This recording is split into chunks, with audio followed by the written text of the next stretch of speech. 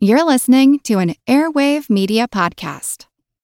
Welcome to From Beneath the Hollywood Sign. If you love old movies, Hollywood history, or the golden age of filmmaking, you've come to the right place. This is the podcast that talks about amazing stories of Tinseltown from another era and fascinating conversations with writer-producer Steve Cubine and actress-writer Nan McNamara. So, Steve, did Ava Gardner and Howard Hughes have a good relationship? Well, they did until he dislocated her jaw. What? Well, don't worry. She hit him back with an ashtray. From Beneath the Hollywood Sign is the gin joint for you.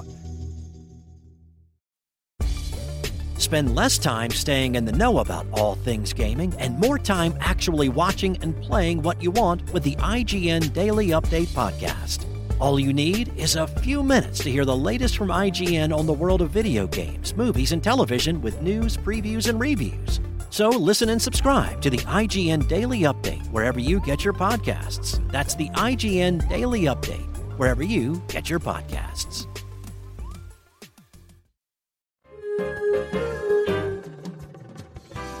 Welcome to our couch.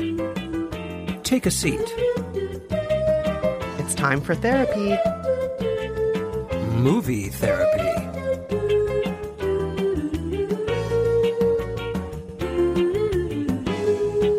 I'm Rafer Guzman, film critic for Newsday. And I'm Kristen Meinzer, culture critic and co-author of How to Be Fine. In each episode of Movie Therapy, we offer up questionable advice and stellar film and TV recommendations for whatever ails you. As usual, a reminder, we are not real therapists, but we are real movie and TV critics. And before we get to today's show, we have an exciting announcement. Movie Therapy is now officially part of the Airwave Network. It's a new network launched by Ben Mathis of Kick-Ass News, and it includes lots of other great shows like Food with Mark Bittman, The Projection Booth, and so many other great shows about things we love. If you want to learn more about the Airwave Network, you can visit airwavemedia.com. And with that announcement out of the way, Kristen, let's get to this week's letters. Yes, let's do it. Our first letter had both of us so happy, Rafer. We were smiling from ear to ear when we saw this letter. It is from Nora, who says, Dear Rafer and Kristen, this will likely be the dumbest letter asking for advice you will ever receive, but I am in need of legitimate help, and you two always make me laugh. My husband came home with a mullet. That is in all caps, mullet. He has been talking about getting this haircut for a few months now, but I am so annoyed that he actually went through with it. Yes, it's his hair. Yes, it's his decision. And I know it's only hair. It will grow out or he'll cut it. But I was in such a bad mood when I saw it. The mood has lingered to the point where I have had bad dreams about all our vacation pictures featuring his mullet. I realize this is stupid. I am usually pretty easygoing. I can't understand why I feel so agitated about this really trivial thing. Can you recommend any movies or TV shows that will help me accept how silly I'm being and be better about accepting my husband's choice? God, that's a great letter. Oh, it's so good. It's so good. I love it so much. Rafer, have you ever had a mullet? No, but in the... Oh, God, I hate to admit this, but in the 80s, I had a tail.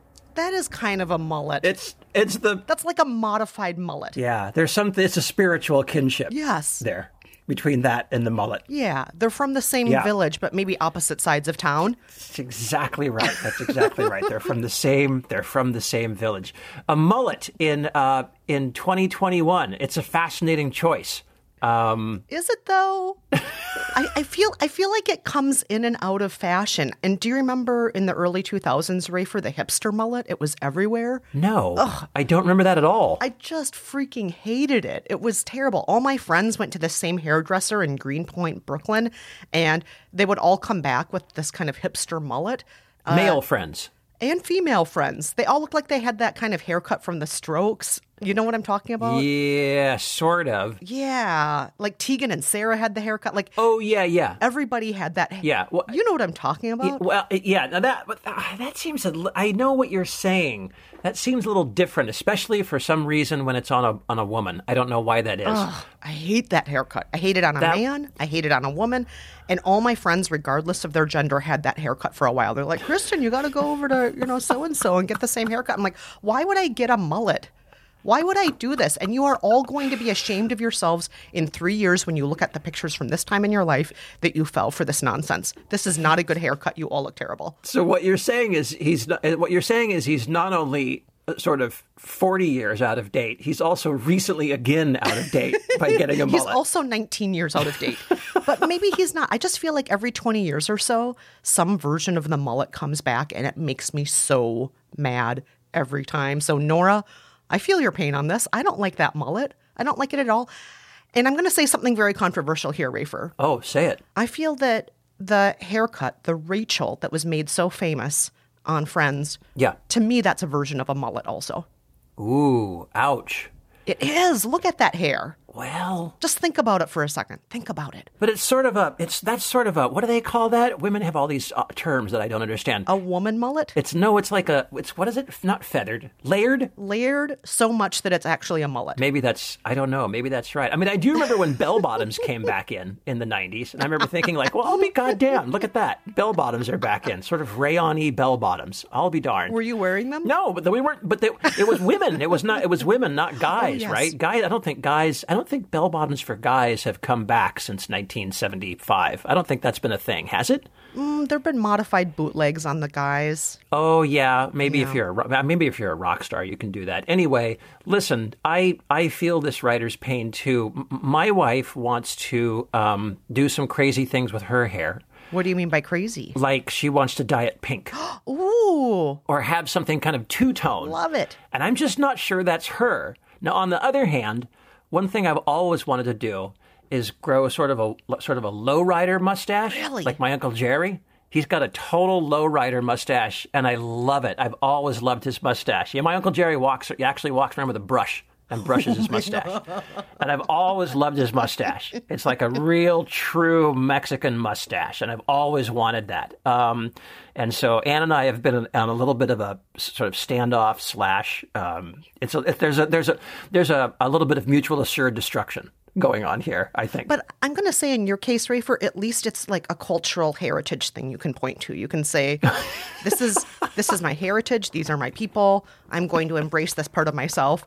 So I would give you a pass on that. Oh wow, you'd give me a mi sangre pass. That's what you'd do. Okay, that's interesting. All right. Yeah, I mean, I'll just say when my own husband tried that mustache, he did try it for 24 hours once. I was not happy. There was no kissing. Yeah, no kissing. Well, see, that's kind of the kissing disappeared from my house. But as far as the pink hair on Anne, I figure why not? Like, did she do it back in the 90s? No, she's never had anything. Didn't. No, she's never had anything like this. It would be brand new for her, brand new. And I'm fine with it. Oh, maybe that makes it even more fun. Like me, I had pink hair through the entire 90s. I loved it. And now I feel like I can't do it again because then it looks like I'm desperate and trying to relive my youth. It feels like a step backward.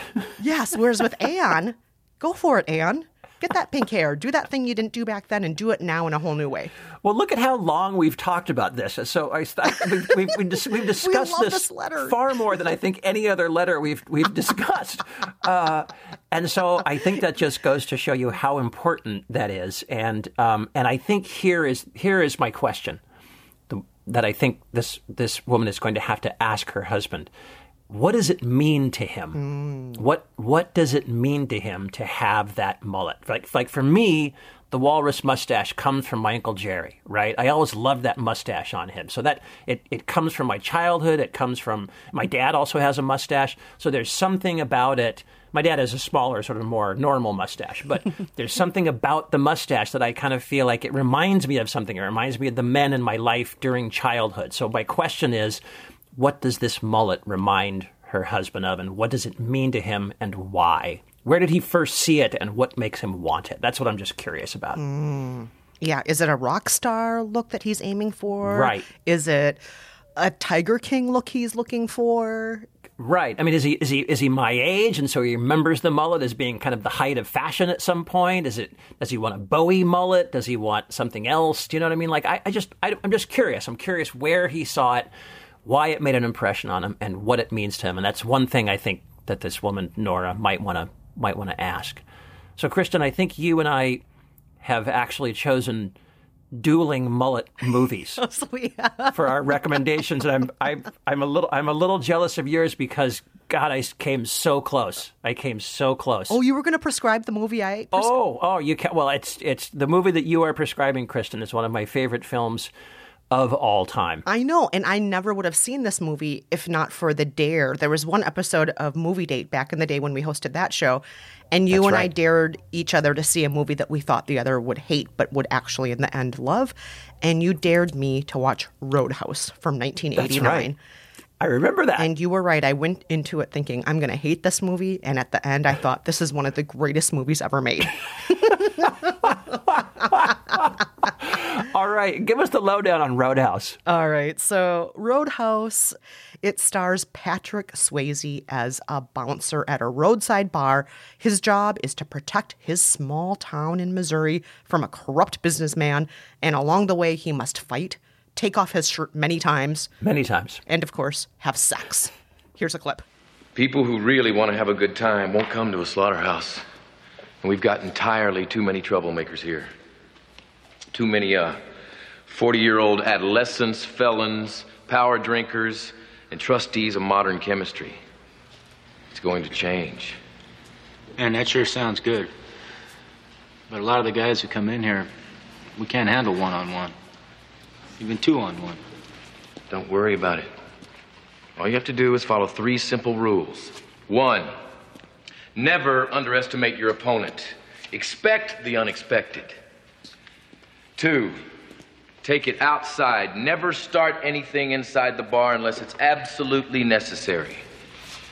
And 3, be nice. Come on. If somebody gets in your face and calls you a cocksucker, I want you to be nice. Okay. The term, Kristen, for the Patrick Swayze character is cooler. Oh, a cooler. He's a cooler. He's the guy that comes in and cleans up the town. He's a cooler. He's more than just a bouncer. He is more than just a bouncer. Yeah, but can he really cool things off with that shirt off all the time? I don't know. Gee, that's tough. That's tough. No, Nora, the reason I am recommending this movie is because as ridiculous as this movie is, it is so ridiculous, by the way. It is campy. It is over the top. It's everything you think is going to be wrong with a movie, and for some reason, you're going to love it anyway, including the haircut. And yes, that's what happened to me. I thought everything is wrong with this movie. God, the sex scene with the gratuitous, like, a lady's just standing naked, and here's a close-up of her butt. Oh, boy. Yeah. So good. Everything's wrong with this, but it's so good. Something about the way this is put together works so well, including his haircut. And I would dare to say this movie would not work without that haircut. If he had any other haircut, I don't think this movie would be the same. No, and it is one of the 80s-est movies ever made. Yes, it absolutely is. And I think you'll be cheering, you'll be laughing, and at the end you may even be appreciating the mullet for what it can be, where the mullet can go, and the experience it can give all of us in our hearts. So, Nora, just give it a go. Maybe you and your husband will really love it, or maybe at the end of it, your husband will say, I need to get a haircut. Either way, you win. Either way, right? That's true. Or he may say, you know what I need to go with this mullet is a pair of acid wash jeans. You never know. And no shirt. No shirt. But Reaver, what about you? What are you going to prescribe Nora here, since I took Roadhouse, and I still can't believe I got to do Roadhouse because I thought you were going to do it. Well, you know, I was just thinking about it and thinking about all the mullets, you know, and I was thinking about, I mean, you know, credit / blame, I think, for the mullet really goes to David Bowie. I think he invented that with Ziggy Stardust, right? Ziggy Stardust, Aladdin Sane, he's the guy who invented the mullet. And I think he made it look good. And that it's pretty much been downhill ever since. I was thinking, like, that's the best mullet in music.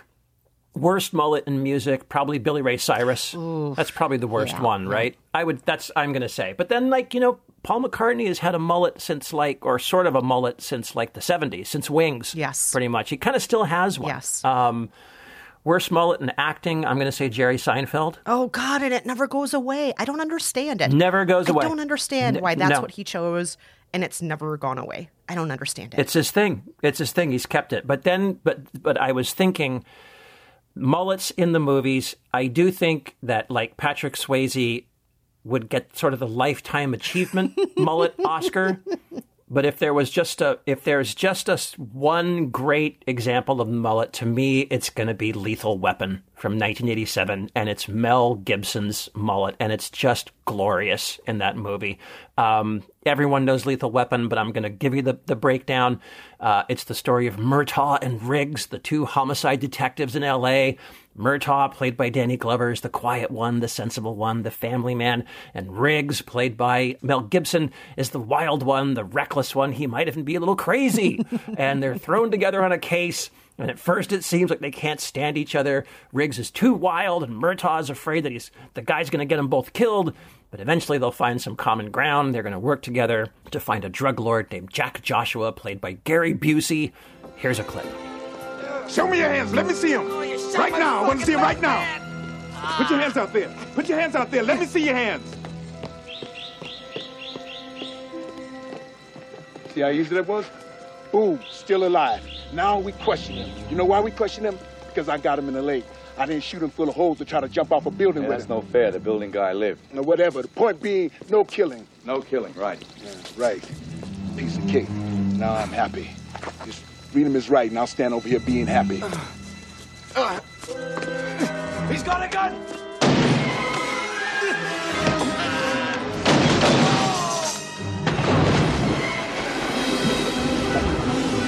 Oops. You ever met anybody you didn't kill? Well, I haven't killed you yet. Well, don't do me no favors.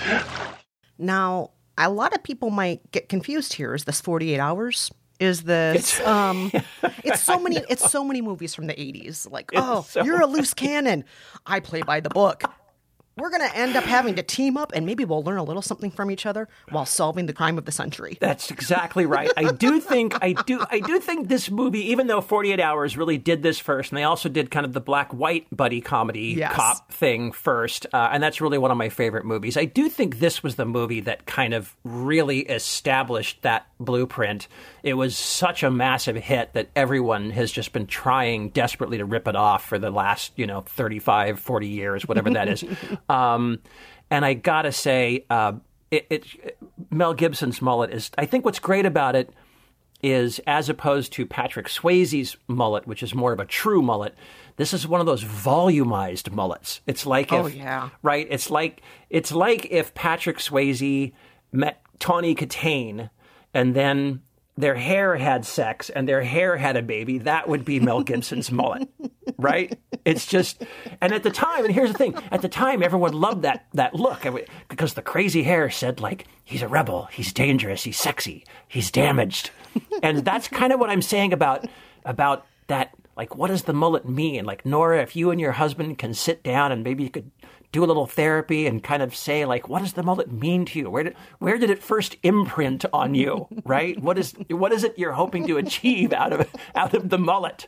Like they always say about like if you're a car fan and you've got a favorite car, whatever your favorite car is, it's usually a car that you saw or that meant something to you in childhood.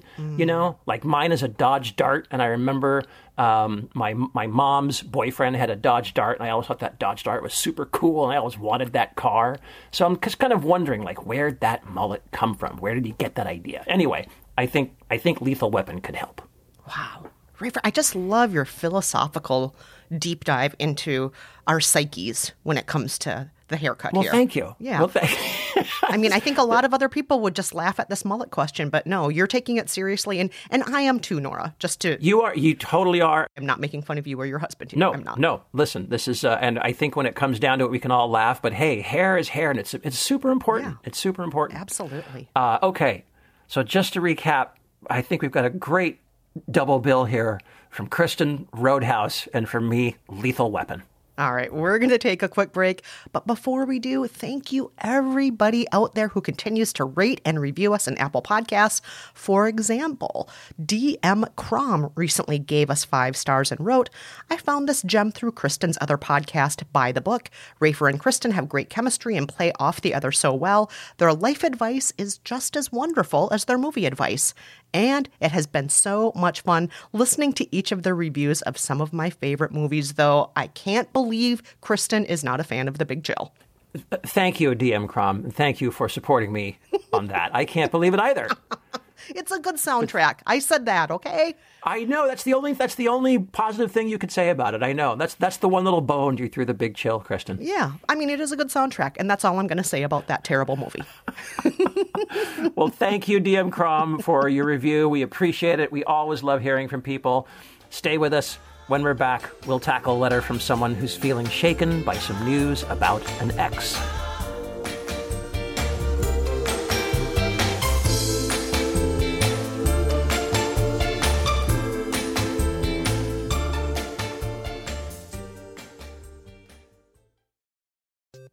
Hey, Matt, did you know that wombats poop cubes? Nope, never heard that before. Did you know the unicorn is the national animal of Scotland, Ken? I didn't know, nor do I care. Neil, did you know that Liechtenstein is the only doubly landlocked country in Europe?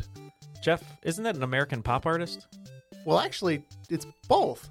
If you want to learn things like that and more, join us each week on Triviality, a pub trivia-style game show podcast where a lack of seriousness meets a little bit of knowledge. Listen in each week to answer general knowledge trivia alongside exciting guests from around the world. And we're here too. Join us every Tuesday for new hour-long episodes of Triviality, plus tons of extra theme content on everything from The Office and Lord of the Rings to science and geography. And sometimes we even do sports. Find us on all your preferred podcast apps and take part in the fun of playing bar trivia without the need to wear pants. Real mature, Jeff. Forget it, Neil. It's Triviality. Hey, everyone. We are back with our second letter of the week. Rafer, I'll let you read this one. This one comes from Molly. Molly says, Dear Rafer and Kristen, my ex-boyfriend from high school just got engaged, and it has brought on some very strange feelings for me. I haven't even spoken to him in years, but I can't stop thinking about him and how my life could have gone. I'm in a committed relationship with a man I can see spending my life with, and I wonder if I'm fixating on my ex getting engaged because my own relationship has not reached that point yet. Do you have any movie recommendations for someone who wants to focus on the present and not on what might have been? Molly, we've gotten a few versions of this question over the course of making movie therapy, and you're not alone. A lot of people, I think, feel this way when an ex, especially an ex that either is from a formative time or an ex that you spent several years with, I think it's totally natural to say like, oh, what could have been when they move on and they're doing something else, whether it's getting married or having a baby or whatnot. I think it's perfectly natural. So please, first of all, don't beat yourself up about having those feelings. I think that, it totally makes sense that you're going to stop and pause and think about that and think about everything that could have been. But I also urge you to think about why you broke up, because as we've said many times on the show, it's called a breakup because it's broken. There's a reason why you didn't stay together. And maybe it's just the very obvious reason that he was your high school boyfriend. And most people don't stay with their high school boyfriends. True. And we grow up and we grow apart and our brains are not fully cooked until we're 25. And so it's really unusual for people to stay with that person they were with when they were that age. It's really unusual because our brains have not fully grown. We have so few experiences. We don't really know ourselves as much as we do when we're older. So there are reasons that you broke up with him, Molly. And I don't want to say dwell on the bad stuff, but maybe just take a moment to think about why you needed to break up, why you needed to move on, and why you are who you are now. And, you're not the same person now as you were when you were in high school. What do you think, Rafer? I think that's true, and I think that's very good advice. And I also want to say I think this letter writer has kind of hit on something already, which is, the idea that one reason that she's kind of fixated on this is because maybe she's not totally happy with where she is now. I don't want to say she's unhappy. It sounds like she's in a relationship with someone that she loves very much and is hoping that it goes toward engagement and marriage. But this idea that one reason you go back and dwell on the past is because you're not totally happy with the present, which I think seems kind of obvious, but I think is the kind of thing that often doesn't hit people when they're dwelling on the past. myself included. Dwelling on the past is one of my absolute favorite things to do. Complete waste of time, horrible thing, destructive. I do it all the time. And it's because there's probably something in your present that you're not quite grappling with, or that you haven't quite fixed or made yourself happy with. And it probably wouldn't, your ex getting married, if you were in a place in your life where you felt a little better about something, you would be thinking, oh, good for him. You'd be thinking totally different about it, most likely, right? Not necessarily. No? Fuck you, exes. I never want to see you again or hear about you. Wow. Okay. But as you were, Rafer, sorry. All right, now wait. I mean, you may have dumped the ex. I don't know. The ex may have dumped you. I don't know. Anyway, I was trying to be generous. What can I say? You're a very kind heart, Rafer. Maybe you're kinder than I am. We know you are. You're definitely kinder than I am. But no, I think you're touching on something really important here, that oftentimes, when we dwell on the past, it's partly because we can't necessarily appreciate the present, or there's something about the present that we're just not feeling that great about. And Molly, if that thing that you're not feeling great about is like, why am I not married yet? I want to be married now. Maybe that's something to consider talking about with your current partner. Like, oh, is this something you want to do eventually? If so, is there a timeline for this? Or is there something about your partner who you're with now where maybe in your heart, maybe this person isn't forever. Maybe this person's for now. And do you want to be with somebody who is forever? All of these things are worth exploring. Sure. I totally agree. Well, Kristen, what are you going to recommend for our listener?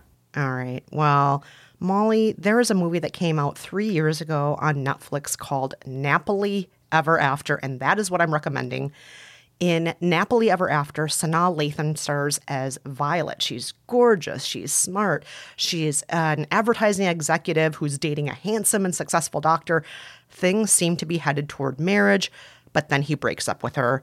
She's heartbroken, and of course, things only get worse when he moves on with another woman. Violet's so devastated after she finds out that he's moved on that at first she tries to party away the pain, have sex with other people, but eventually she has to really reckon with her feelings, and she breaks down. She shaves off all of her hair, and that's when things get interesting. Here's a clip. Tonight is going to be the happiest moment of my life. What do you get? The perfect woman. Meet Lola. I was expecting a ring. You said I'm perfect. 24/7 perfection. You never let your hair down. You don't want you on the account. You can sponsor like 6 kids with that money you spend it for your hair. Excuse me? I apologize to my daughter. She knows better. Wow. Just be yourself. Who would that be? The anal compulsive Miss Perfect cut or the not fun, never spontaneous weave? Well, personally, I really like the weave. I've worked so hard to be perfect, and it still wasn't enough. The shaving off the hair scene, it's a scene that you see in so many movies, right? Yes. G.I. Jane, what's the one with Natalie Portman? I feel like I see it in just about any movie when the woman is kind of on the verge of either an identity change or a breakdown. She's about to do something drastic that could be destructive, could be good, but it's really important. A guy cutting his hair scene in a movie is always like, I had to shave my hair. But a woman does it, it's a huge deal. And it's got all kinds of emotional sort of electricity in it. So what can you tell us, unless it's spoiling things, what does this do? What does this act of shaving off her hair do? Well, what I think it's doing is it's physically showing a manifestation of everything that's happening inside Violet's heart and possibly what's happening inside your heart, Molly. And, all these internal contradictions and conflicts that you're feeling right now, all these things that you're kind of ashamed of, like, oh, I don't want to be upset that he's getting married. All of these things that you're feeling, these all play out in a physical way in this movie. So you can actually see whatever you're going through happening to this character in an actual visual sense. And spoiler, we even get to see the fantasy scenario in this movie of the ex asking Violet to get back together with him. Ah, yes. But what makes the movie so smart is that it also shows not just the things that Violet's dealing with in her heart visually. It doesn't just show that. It also shows that sometimes the things we've lost aren't always the things that will make us happiest. Sometimes we are certain that would make us happiest, but when it comes back again and we have the chance to have it, would it make us happy? So yeah, I hope you check out Napoli Ever After, Molly, and, just throw yourself into all of those feelings, the ones you're ashamed of, the ones that make you feel, full of doubt, the ones that make you question yourself, and then watch this movie and then go through that roller coaster with Violet as well and process whatever you need to process without shame. Sure. I think that's great advice. That's interesting. I remember seeing this title go by at some point in the last couple of years, because the title sounds familiar to me, but I have not seen it. Yeah. And I mean, there was a lot of buzz around it. And Sanaa Lathan she's such a good actor. Yeah. She is so, so, so good. And so this isn't just about her hair. It's about a lot of things. But her hair is one of the ways we actually see her character's arc play out. So definitely check it out. But Rafer, what about you? What are you going to prescribe to Molly? Well, I'm going to go off the beaten track a little bit, and I'm going to recommend an old Russian film from the early 70s called Solaris. Do you know this film, Kristen? Hold on. Is this the George Clooney? George Clooney remade it. He remade it in the kind of 2000 teens, somewhere in there. Okay. I have not seen the George Clooney version. I've only seen the original 1972 version by Andrei Tarkovsky. He's one of the great Russian filmmakers. Some people would say he's one of the great filmmakers, period. This is one of his better-known films, and the story is about a psychologist named Kelvin. He's a widower. His late wife, Hari, took her own life. He's never really gotten over it. One day, the Russian government invites him up to a space station circling a planet called Solaris, and something kind of funny is happening with the planet and the station. The station sent some signals down to the planet to see what's going on there. The planet's kind of like a mysterious ocean planet. So the station sent some signals down there, and the planet responded with signals of its own. And what those signals do is they make your memories real. Not real to you, not like, oh, I'm having apparitions. They make them actually real. They make them manifest. And so the day that Kelvin arrives on the space station, he is greeted by his dead wife, Hari, a living, breathing, exact replica of Hari. And now Kelvin has a choice.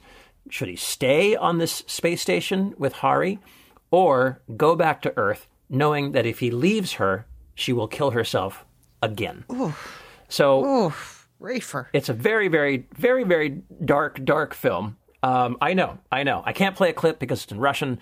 I will just say people tend to call this the Russian 2001, and there are definitely a lot of similarities, especially I think in the look, the style of it, the furniture, things like that.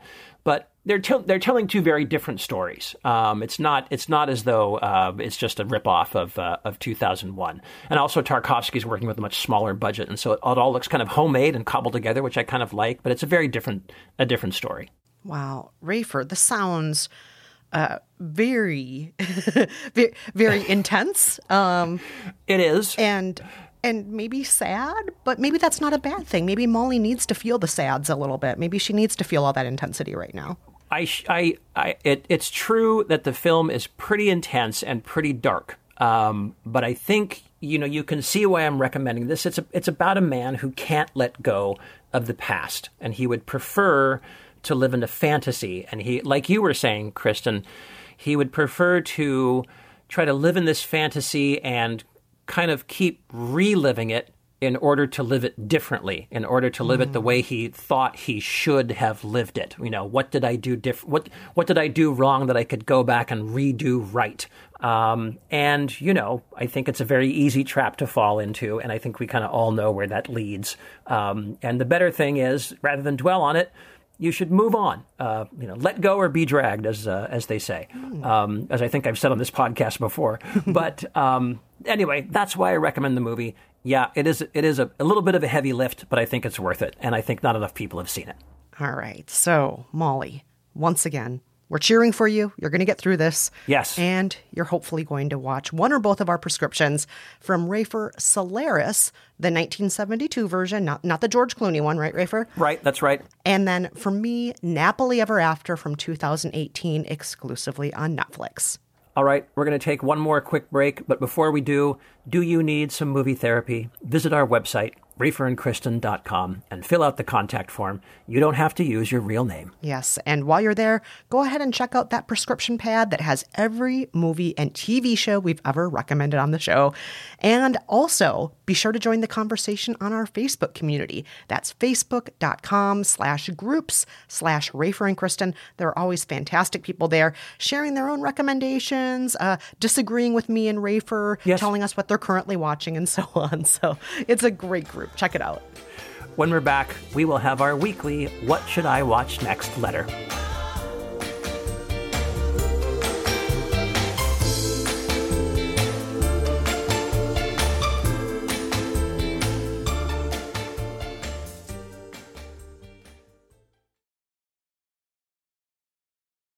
We're back, and it's time for this week's What Should I Watch Next letter. Kristen, take it away. All right. This week's What Should I Watch Next letter is from Stephanie, who says, Dear Rafer and Kristen, during the pandemic, watching films and TV shows set in glorious and far-off locales has been helpful to temper my wanderlust. Some of my favorites have included Call Me By Your Name, which takes place in Italy, Priceless, a 2006 French film, and Stanley Tucci's Searching for Italy. Now, I need help finding my next watch. My key requirements are beautiful scenery and an upbeat story. Nothing too sad, please. I'm in Australia, so something outside my corner of the world would be excellent. What should I watch next? Well, Kristen, I know you love a travel film. Oh, absolutely. And Rafer, you and I have both been very fortunate that in our lives we've been able to travel to a lot of places. And yes. And we obviously have not been able to do that in the last year or so, or 15 months or whatever it's been now. That is exactly right. Yeah, I took my kids overseas for the first time to Italy before the pandemic. Very glad I did. And I think it really, I think, kind of got them interested in doing more traveling, and now they're more interested in thinking about things like, oh, where should we go next, and what would be a great place to go, and have you seen this, and have you seen that, and could we see this? And I was really glad because I think they hadn't been that far from home beforehand, and I just think travel is just, oh boy, it's just magical, and it's such a wonderful break from reality, and it's just I love it. It's one of the things that my wife and I think bond over the most is that we both love to travel. Yeah, likewise with me and my husband. And he and I, fortunately, are good travel partners. Not everybody's a good travel partner. That's true. That's true, actually. Travel, also, I just want to add something that Mark Twain always said. It is a great inoculation against ignorance, right? So we can become much more enlightened from traveling, too. We can learn a lot about ourselves, about other cultures, about people who live differently than us or maybe don't live that differently from us once we get to know them. So I'm all on board for anything that's celebrating travel, Stephanie. Well, on that note, Kristen, what are you going to recommend to Stephanie? All right. I am deliberately going to recommend something that people don't necessarily think of as a travel movie. They may think of it as a kid's movie, an adventure movie, an afternoon matinee sort of movie. But to me, it is also a travel movie. It is Indiana Jones and the Last Crusade from 1989. What, Kristen? I love this movie so much. You do? I love it. It is the best of the original Indiana Jones trilogy, hands down. It is so good. I freaking love Indiana Jones and the Last Crusade. If you disagree with me, Rafer, and your face says you're disagreeing with me, you're just wrong. This is such a good movie.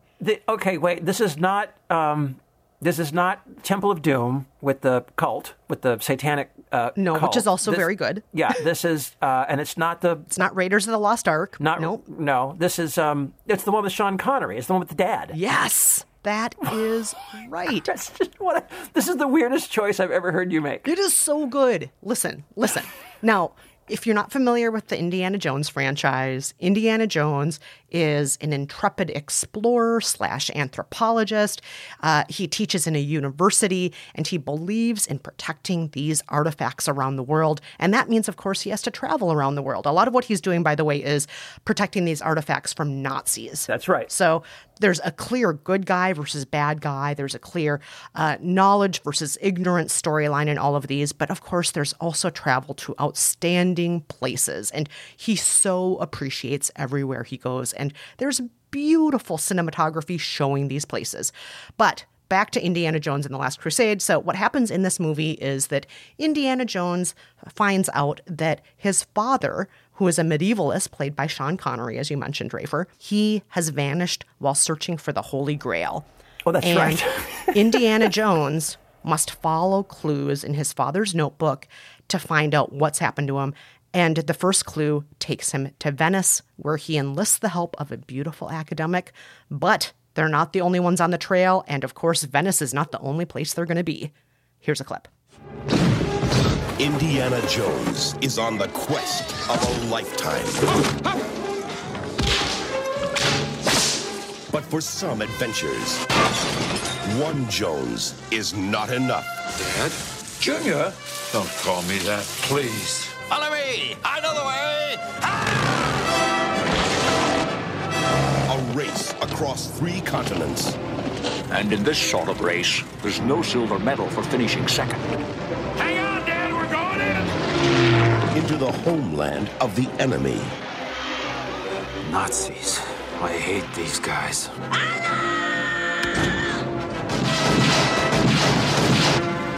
Our situation has not improved. In his search for the Holy Grail. Okay, you're almost convincing me that this counts as a travel movie. I guess it's sort of Da Vinci Code before Da Vinci Code, basically. Yes, and better than Da Vinci Code. Please don't.